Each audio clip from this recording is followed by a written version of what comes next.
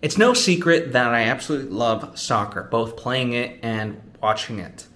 It is the world's game, really, right? The beautiful game, as it is so often called. And there's a lot to love about it. All you really need is some sort of circular thing to kick around. And I hesitate to use the word ball because, you could use socks, whatever, right? That's the beautiful thing, is that anyone can ultimately play and kick something around. Whether on the street, on a grass field, in a park, whatever, it doesn't matter.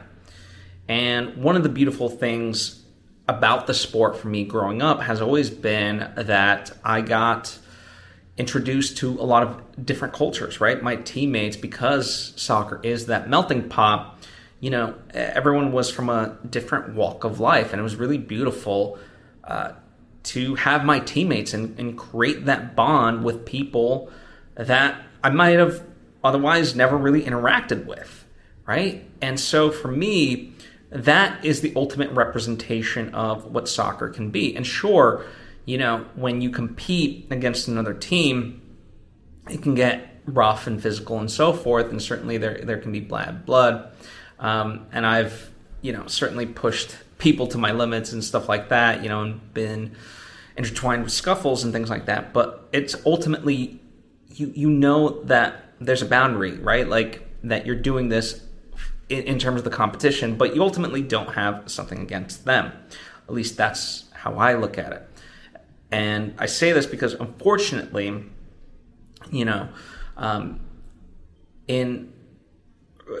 recently there was an incident with Real Madrid and Valencia where Vinicius Jr. was subjected to racist, heinous chants by the Valencia stadium. Now, if you're unfamiliar, basically both teams are Spanish teams that play in the Spanish Premier League, the top league that is there, called La Liga. Now here's the thing, this is not anything new to La Liga, this is not anything new to European soccer.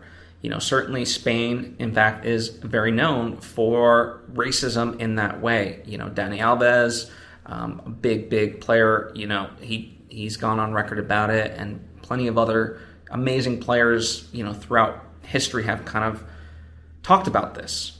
And as I mentioned, other European nations face this, in terms of soccer. But it seems to be very prevalent in Spain, and Spain's not doing much about it.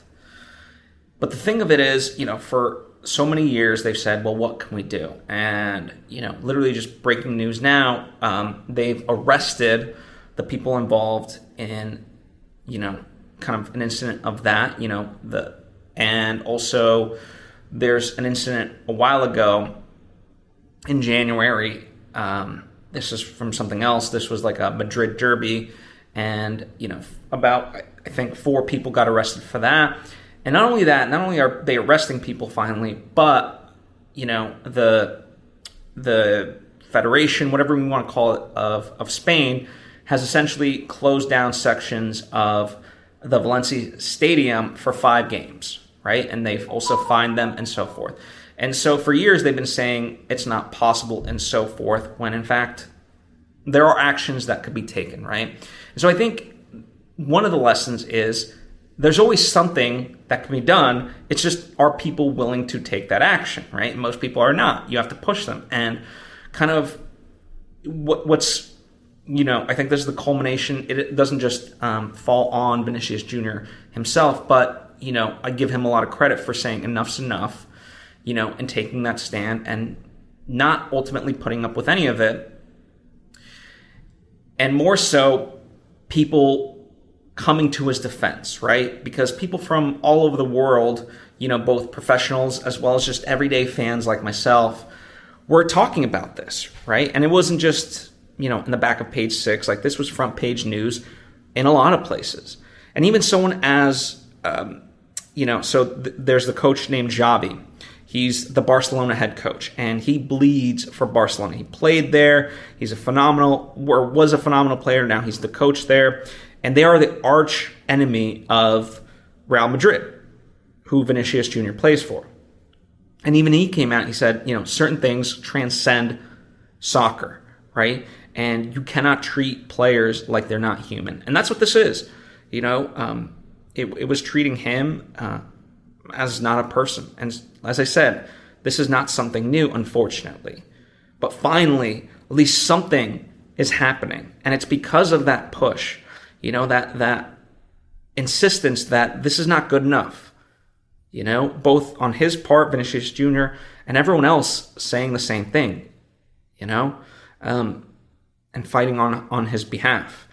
And that's what I think is a major takeaway. We all have a power to enact change.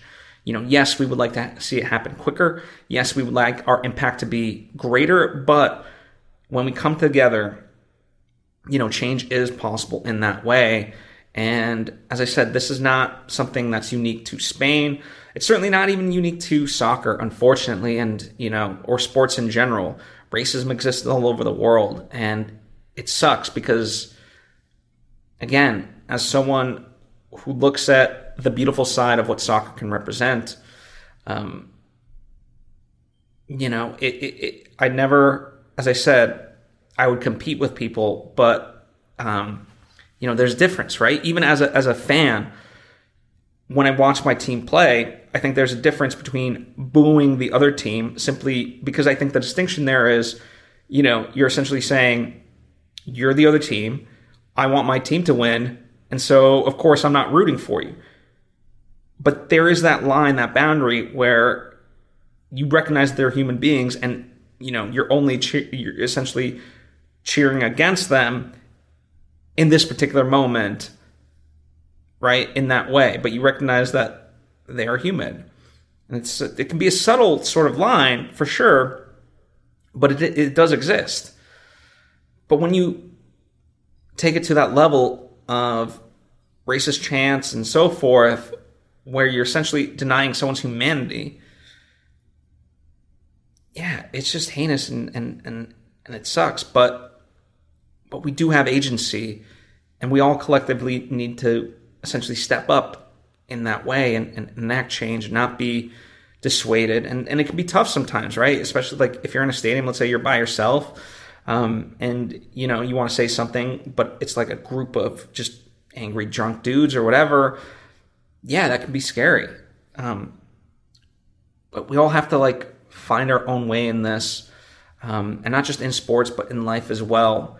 If we want to see, the world more beautiful. And that's what, as I said, the beauty of soccer that it can represent, the reason why it's called the beautiful game is because it's supposed to, bind people together in a as humans and transcend the sport itself. And that's why, I want us to see our agency within that, because it can be very discouraging and feel very hopeless. And it's a great start, I think, what's happening, finally some consequences, but there's certainly more to do and more we can push for. So I think the idea that, in the past where people say, what more can we do? There's more. There's more.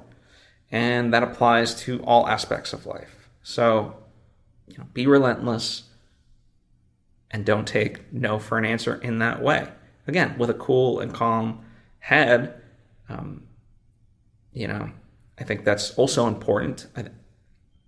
But, and I'm not talking about, that's not a knock on, please don't read between the lines of am I knocking Vinicius Jr.? No, he's allowed to lose his head, right? He's the victim. There's nothing wrong he did because it's being done to him. I mean, us as bystanders, that have agency over all of this and can help him out. So, hope you take that message to heart. And yeah, let me know your thoughts, comment down below, or hit me up on social media at Phil Svitek. Would love to hear from you. I know it's a deep subject, very nuanced subject with a long history and not simple answers, but I think it's important to have those conversations for those very reasons.